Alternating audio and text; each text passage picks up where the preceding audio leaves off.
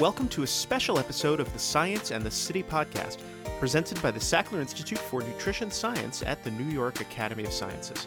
I'm your host, David Hoffman. On February 6, 2014, an event co-sponsored by the Sackler Institute was held at the headquarters of UNICEF, the United Nations Children's Fund, to launch a special issue of the Annals of the New York Academy of Sciences that presented papers written by teams of experts from all over the world dealing with an innovative approach to a very persistent problem: improving the health and well-being of underprivileged children. As much progress has been made in recent decades to improve world food supply, there's still a significant percentage of children who are severely malnourished. One of the best measurements for this is by looking for children who are stunted, meaning that they haven't grown and physically developed as well as would be expected for their age. Here's Dr. Maureen Black, professor of pediatrics at the University of Maryland School of Medicine, speaking from the podium at that event. If we look at the global prevalence and numbers of stunting and underweight, you can see the good news. The good news is that the rates of stunting and underweight have declined, and they are predicted to continue to decline, at least as far as this goes, which is 2015. That's the good news. Here's the less good news, and that is that still globally approximately 24% or a quarter of children under 5 are stunted. These are primarily in sub-Saharan Africa and Asia. That overall number of children in the world who are stunted is still enormous. By one estimate, 165 million. That's equal to about half the total population of the United States. And this is proving to be a very difficult problem to tackle, partially because it's not all about nutrition. For their brains to develop properly, children need good mental stimulation as much as they need proper nutrition. People talking to them, playing with them, reading to them, offering them opportunities to try basic skills like stacking and sorting things. And for the world's least advantaged children, access to this kind of early education is as lacking as access to nutritious food. Experts often put this problem in terms of equity, giving every child, no matter the situation they were born into, an equal opportunity to grow up healthy. Here's one of the top officers at UNICEF, their director of programs, Dr. Nicholas Alipuy. Children at risk of poor health and nutrition are the same children who are at risk of poor development. Achieving equity and optimal child development requires a balanced combination of nutritional adequacy on one hand and consistent caregiving on the other, which are both key aspects that need to work synergistically to benefit children. Here's Dr. Black again. From a nutritional perspective, we know how to promote equity. It's through early breastfeeding, ensuring that children have micronutrients as well as macronutrients, and through processes such as complementary feeding. When we think about early child development, we talk about consistent caregiving that is nurturant and interactive, that goes along with the dynamic process, and that children have both responsive and enriching opportunities early in life but throughout life, and that children are protected from the stress and violence that is all too prevalent throughout our world. And so we have two communities: researchers, field workers, and policymakers who specialize in these two fields. Infant and child nutrition on one side, and on the other, the cognitive growth of young children, which is usually referred to as early childhood development, or ECD. And it's been a goal of both groups to find a way to work together to help both of these crucial and interrelated efforts. And that's what this issue of the Annals and this event were all about. Would these two kinds of interventions work better if they combined their efforts? Here's Dr. Mandana Arabi, executive director of the Sackler Institute, describing how this project began as a collaboration between her and Dr. Patrice Engel, a world leader in early childhood development who passed away in 2012, and to whose memory both this event and the issue of the Annals were dedicated. This work started for me, interestingly, as these things go, with the personal discussion that I had with Dr. Pat Engel. This idea came up that looking at how nutrition and child development can be better integrated, what are some areas where we can have really synergistic, high-impact interventions to bring this together and to provide support to families in a very integrated manner. The idea started more than 2 years ago, and then we were fortunate to bring a great group of scientists to come together at the New York Academy of Sciences in 2012, and we started by developing the ideas for the series. More than 20 papers were conceptualized. And the scientists worked on these papers for more than a year. We were able to come back together to present these papers, basically to have a live peer review of these concepts and to be able to finalize these papers under the great supervision and editorial support of Dr. Black and Dr. Kay Dewey. Here's Lucy Martinez-Sullivan, Executive Director of the organization 1,000 Days. This event, I think, and the meetings that led up to it and the papers that led into this event have gone a long way in starting to really build that connective tissue between the two communities. And certainly there's a lot more that we can do to work together to figure out kind of what the opportunities are moving forward. The importance of this work isn't abstract. It has to do with tangible biological effects on children and the way they grow, particularly in the development of the most complex and most important organ we have, the brain. Here's Dr. Michael Georgieff, professor of pediatrics and child psychology at the University of Minnesota Medical School and an expert on the development of infants' brains. From about 4 months prior to term birth through about 5 years of age, there's an enormous amount of brain development that is going on. And in particular, some very important primary structures, the hippocampus, which is involved in learning and memory, myelination, which helps with speed of processing, how your brain is already starting to hook up, begins prior to birth. Later developing systems rely on these early systems, these primary systems, being built correctly. So the prefrontal cortex, which we see for processing, for executive function, for planning, all those things that are going to go forward in life, their initial connectivity comes from these primary structures. Nutrition, of course, is a big part of this growth. These structures can't be built without the nutrients that the body uses as their raw materials.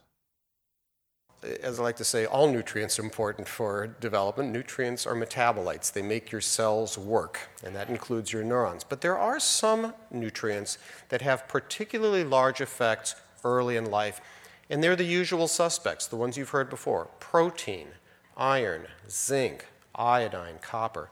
And some of them are global effects. Some of them are much more specific effects. So when one designs outcome studies to try and understand, did an intervention work, you want to be tapping into those systems that were affected.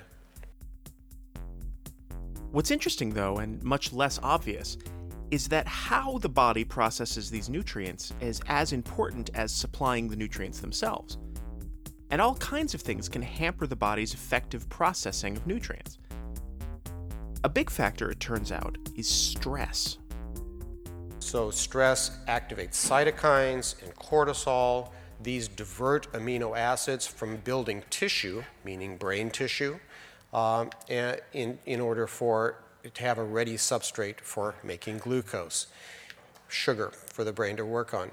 Cytokines that are produced activate hepcidin, which is something that reduces the ability of the body to absorb iron.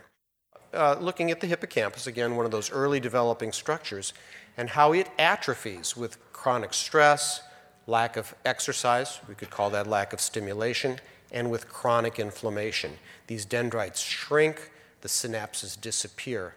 And I'm showing you here, iron deficiency does the same thing. These are some of our rats that were iron sufficient, nice branching and nice dendrites. Iron deficient, very thin, very asthenic looking brain structure, does not function as well. What that means is that prolonged stress, what's referred to as toxic stress, which is what happens when you're living under extremely difficult conditions for long periods of time, can actually have the same effects as malnutrition, even if you're eating enough during that time. The perfect storm of the kinds of things that cause toxic stress is, of course, poverty. Poor living conditions, untreated chronic illness, lack of fulfilling work, cultural disenfranchisement, hopelessness, and depression. Food insecurity can also cause a kind of toxic stress malnutrition feedback loop. You're not getting enough of the nutrients you need because you're not eating enough, and you're also not processing the nutrients you are getting properly because you're chronically stressed about where your next meal is coming from. This is where we come to early childhood development. Because in order to develop properly, children need to feel safe and cared for, and also have a constant supply of intellectual stimulation. Lack of these things are stress factors that have those toxic effects. And so, preventing childhood malnutrition, and stunting, its most visible outward sign, becomes a much more complicated problem than just providing food. Here's Dr. Werner Schultink, Associate Director of Nutrition at UNICEF. The process of stunting is a very complex process. It is not only about nutrients, it is also the interaction with stress factors, with hormones, with a lot of other things, which are possibly difficult to understand and to really exactly grasp. And I do not think that we really understand and know what precisely causes stunting. Why is it that undernutrition in the early age, what are the pathways which lead to, let's say, an influence on growth hormone and so on, and the length growth of certain bones? We do know, though, that there is a very clear association. And we also know the process of becoming undernourished is this interaction between inadequate nutrients, infectious diseases, and carrying capacity issues. And I think that especially in these carrying capacity issues, you have a whole host of unknown and misunderstood and maybe lack of understanding on what is actually happening.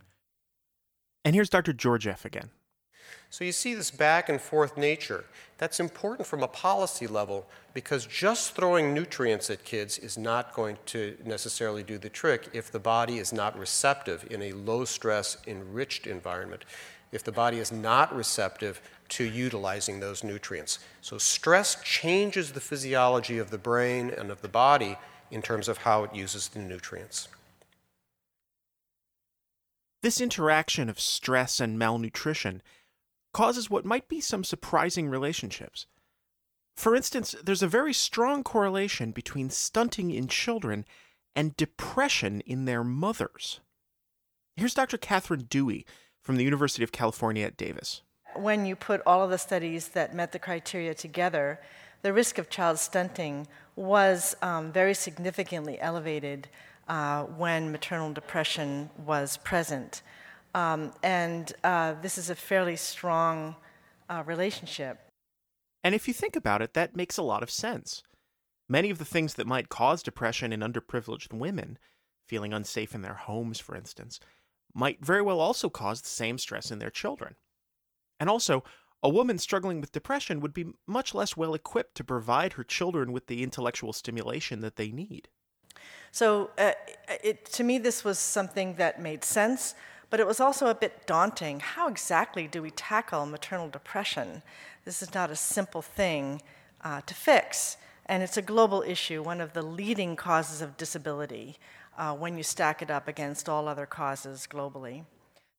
Here's Dr. Jane Lucas, an independent consultant who works on child development issues with UNICEF and the World Health Organization, among others. We know that now that sensitive and responsive caregiving is essential for the full development of the child, physically, socially, mentally. The caregivers, however, often need support, especially caregivers whose lives are stressed, who live in poverty, who have been separated from their children because of emergencies. Many of these caregivers are at risk, and so their children are at risk of full development. And the health sector can take a lead in this because the health sector has great opportunity in the contacts with the child during the first 1,000 days and up through adolescence when we have a chance to shape future parenting. And there are already some interventions that are starting to make headway into this very complex problem. Here's Dr. Dewey again. I was very refreshed by one of the presentations last year and one of the papers that's in the proceedings by intervention that's been tested in Pakistan called the 5 Pillars Approach. The paper that I'm referring to is the one by Safar and colleagues. And this is implemented through community health workers, and it's based on their being trained to provide family support, empathic listening, guided discovery, behavioral activation, and problem solving. And the primary health workers were trained to deliver the intervention, which was called the Thinking Healthy program. There were 16 visits involved. And in the control group, untrained health workers or health workers not trained in this particular intervention made an equal number of visits.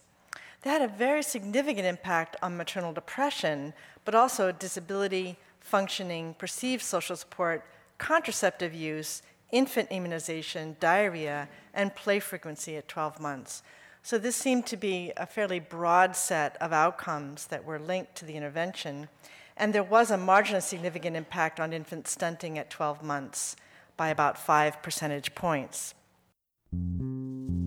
These beginning signs of success of programs like this one point to a real and obvious value to the childhood development community of joining forces with the nutrition people. And that's that nutrition is almost universally seen as an important aspect of public health. And public health has infrastructure. Specifically, boots on the ground. Teams of community health workers who are already out in the field working with the most vulnerable populations. Here's Dr. Sally McGregor, Emerita Professor of International Child Health at University College London, speaking to me at the reception following the event. Stimulation isn't anywhere. It's got nowhere to go, so it's got to go into health and nutrition. Because, I mean, there is no other contact with these families in most countries. I mean, some countries have like a Department of Women and Children's Affairs or something like that, and they sometimes do it. Some have cash transfer programs and they could add it. I mean, stimulation could add to anything, but the one thing that nearly everybody has are health and nutrition services. There are several important problems to be addressed, however, if this marriage between nutrition and development interventions is going to work. And the first, ironically, has to do with one of the great recent successes in world nutrition policy, the First 1,000 Days movement. In a nutshell, this is based around the idea that the time of greatest vulnerability to malnutrition for children is roughly 1,000 days long, from the time of conception to age 2.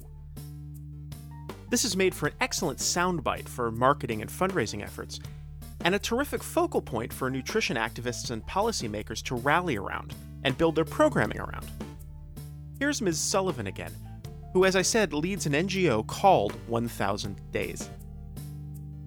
And because we were focused on a time period, because we were focused on mothers and children, we were able to draw across a number of different sectors and bring people to the table that maybe haven't sat across the table from one another. So folks in the hunger advocacy community sitting next to folks from the water, sanitation, and hygiene community, talking about stunting, talking about what interventions need to be brought to bear to reduce malnutrition. The problem is that a child's need for ECD programs doesn't correspond neatly to this 1,000-day time frame. Here's Dr. McGregor again, this time speaking from the podium. I'm seriously concerned about this 1,000-day message because I don't know any intervention study for child development that stopped at the 1,000 days and had long-term benefits. We haven't demonstrated that at all. So I think it's highly unlikely that if you stop intervening with a child at the end of 1,000 days and they're in a deprived situation, that any benefit that they gain in the first 18 months will continue. I think it's highly unlikely, and I think we might be making mischief if we don't say it fairly strongly. First 1,000 days may be great for the nutrition message. It's not great for the child development message. Here's Dr. Ayesha Yousafzai, Associate Professor of Early Childhood Development at Aga Khan University in Pakistan. we have opportunities now to look at how we gain policy traction on child development across a number of systems. So the 1,000 Days message is very strong and very embedded now, perhaps in the health sector and health systems. But because we know that that's not going to be enough, we can probably have opportunities to then pass the baton on, and where the education sector systems take up a greater role and greater responsibility in that transition period as you move from that very early period through to preschool and early school readiness.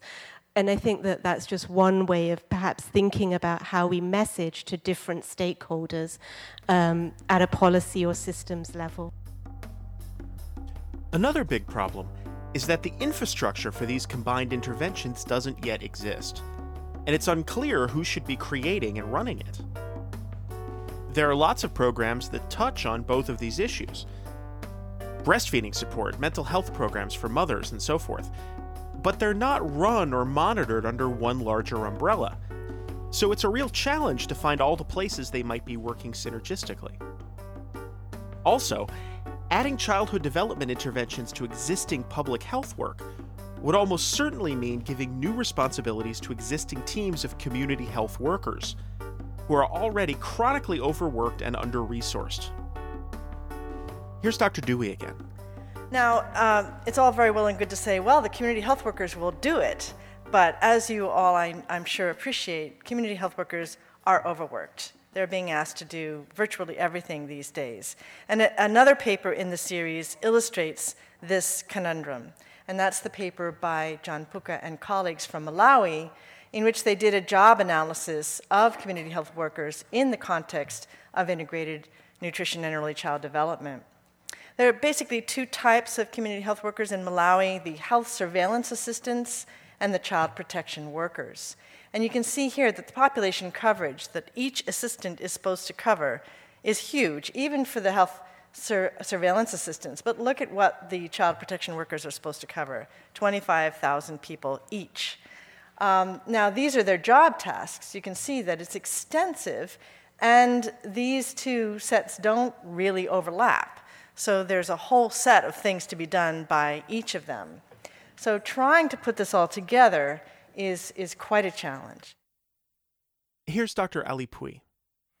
So that at the end of the day, the footprint and the effect, the impact that's supposed to materialize at the field level in the lives of children in real communities among local populations is constrained by this single operational factor. We don't have enough footprint of the foot soldiers to carry the program. They are not remunerated, they are not mobile, they have no transportation. And so the few that are there are overburdened with so many tasks that at the end we are not getting the quality. As well as logistical obstacles to these problems, there are also cultural ones. For instance, some parents don't realize that you don't need expensive toys or special equipment to provide valuable stimulation for children. Here's Dr. Lucas again. As important as it is, we find that up to 1/3 of parents in poorer circumstances in our surveys do not play with their children, do not use these activities for opportunities for their children to learn.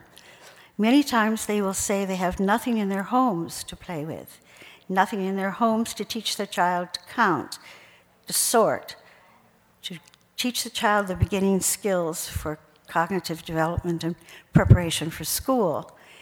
And so they don't recognize that, their apples and their potatoes and their onions and their spoons and their cups are great, rich resources to help their children learn. Another, more subtle issue is that while everyone understands the need for children to eat, the idea that very young children, starting with infants, need to be intellectually stimulated is not as universal.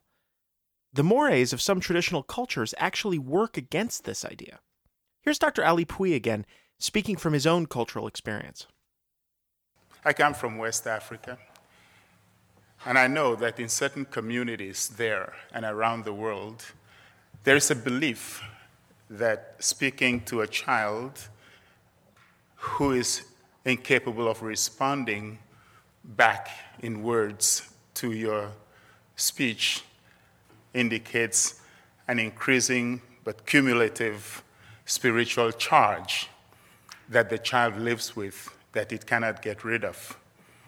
And so there is a custom of not speaking at all to children to avoid creating an overload.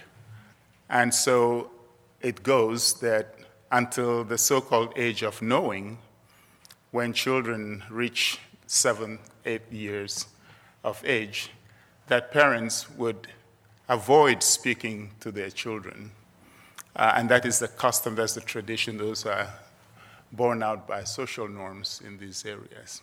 And it is critical that as we conceive our strategies for early development and ECD, that we think about addressing these social norms, those cultural, traditional foundations that belie what we see in terms of the lack of stimulation, the lack of engagement of mothers in this area.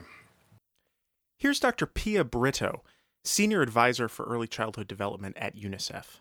I'm really glad that now we are looking at that at UNICEF, because one of the things we found when we look at the gap that exists, let's say, in child health, we look at a gap that exists in children's, even stunting or school learning, what we find is that mostly we've approached it from a supply side. What can we give and provide? What can systems work on? And very seldom have we looked at the demand side. What is that families want? What are families who are the strongest advocates for the children? What are they really looking for? And if we don't do a careful analysis of the demand side of social norms, we may just continue to provide these services that may be ending up going nowhere, down a black hole. Here's Dr. Lucas again. Now, what is new about this besides just stimulation and nutrition? The new focus that's been added is on caregiving practices, improving the parent's sensitivity and responsiveness to the child. And this is the element that I think we need to focus on for these cross-cutting skills that in fact improve the child's health and development and growth. So far we've seen, if you add this, we're beginning to see stronger reactions, stronger responses to both the mothers and the children, but also in the health system. And we need to study this much more to be able to tease out which components of these interventions seem to be the most powerful. So what's the best way to move forward? For one thing, the physical evidence for the importance of both properly feeding very small children and supporting their cognitive development is real and compelling, and we need more of it and for it to be seen by more people.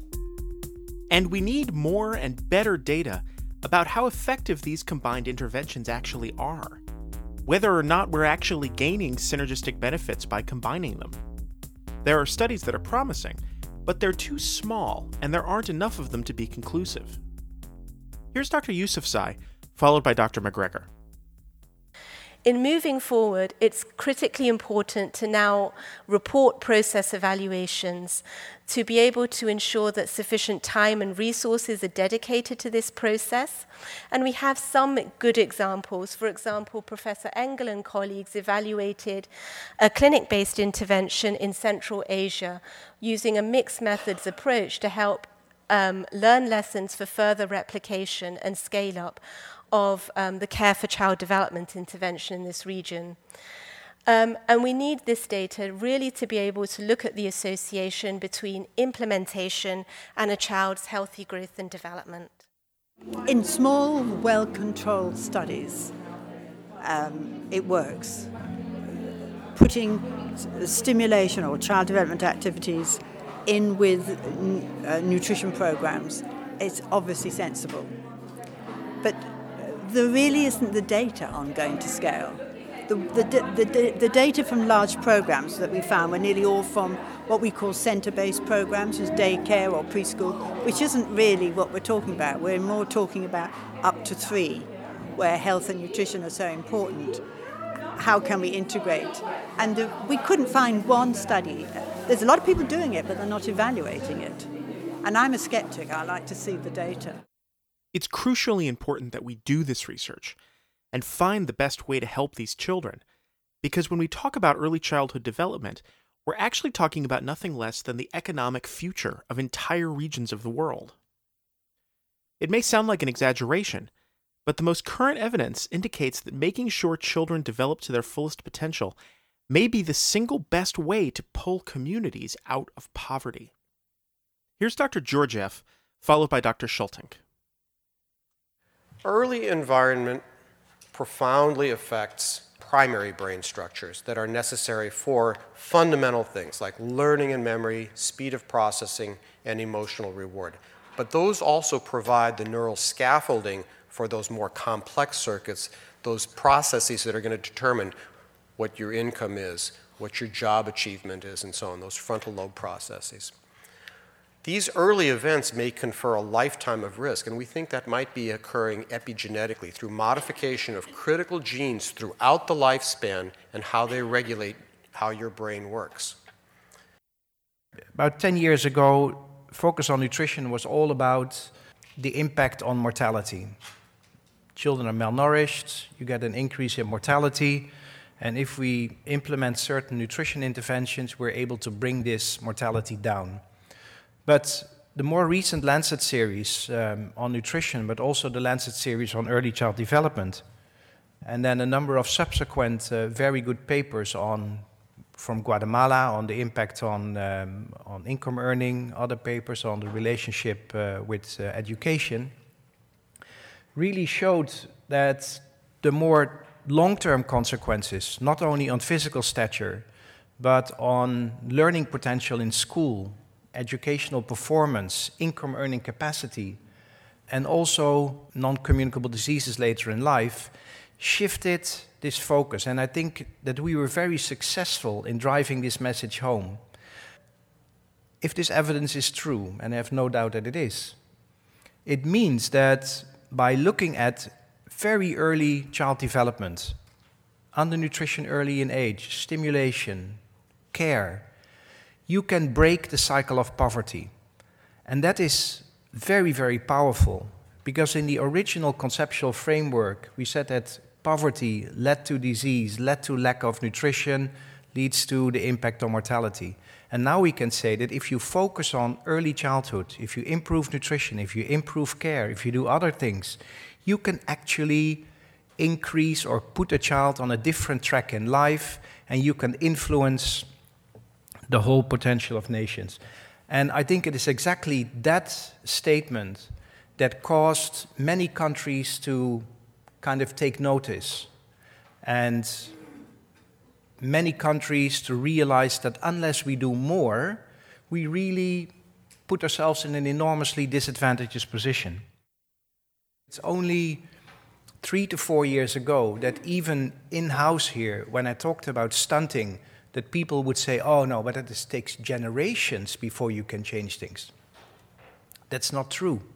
You can change the rate of stunting in 3 to 5 years. And yesterday I got a report from Sri Lanka where through an integrated, again, approach, looking at social security issues, nutrition, some agriculture, improved caring capacity for households and mothers, there was a reduction by about 40 to 50% in the stunting rate over a period of about 3 to 4 years in 2 large districts. It is very well possible. We need to continue to document it, and especially if we can catch how we can bring this together, ECD, nutrition, I think it will be very powerful. And in the end, it's this kind of hard evidence that's truly indispensable. Real data that shows that these integrated interventions can do real and measurable good in the world, both for individual children and for whole communities, even whole nations. That will be the best tool for building the support that these programs need to be effectively designed and implemented. Here's Ms. Sullivan again. Evidence can be used to create champions everywhere. I can't tell you how important the evidence, especially around brain science, is when we kind of take that into policymakers and show that, show some of those slides that Werner showed. to different people that are maybe not familiar with this issue, that is really powerful. People it clicks for them and they get it. And I think that's something that as a community, we need to continue to do, and that champions can be found everywhere. And so all aspects of society, not just political champions, but celebrities, chefs, folks on social media. I don't think we can underestimate that in terms of creating this movement and creating this sort of groundswell for investments in early childhood development and nutrition.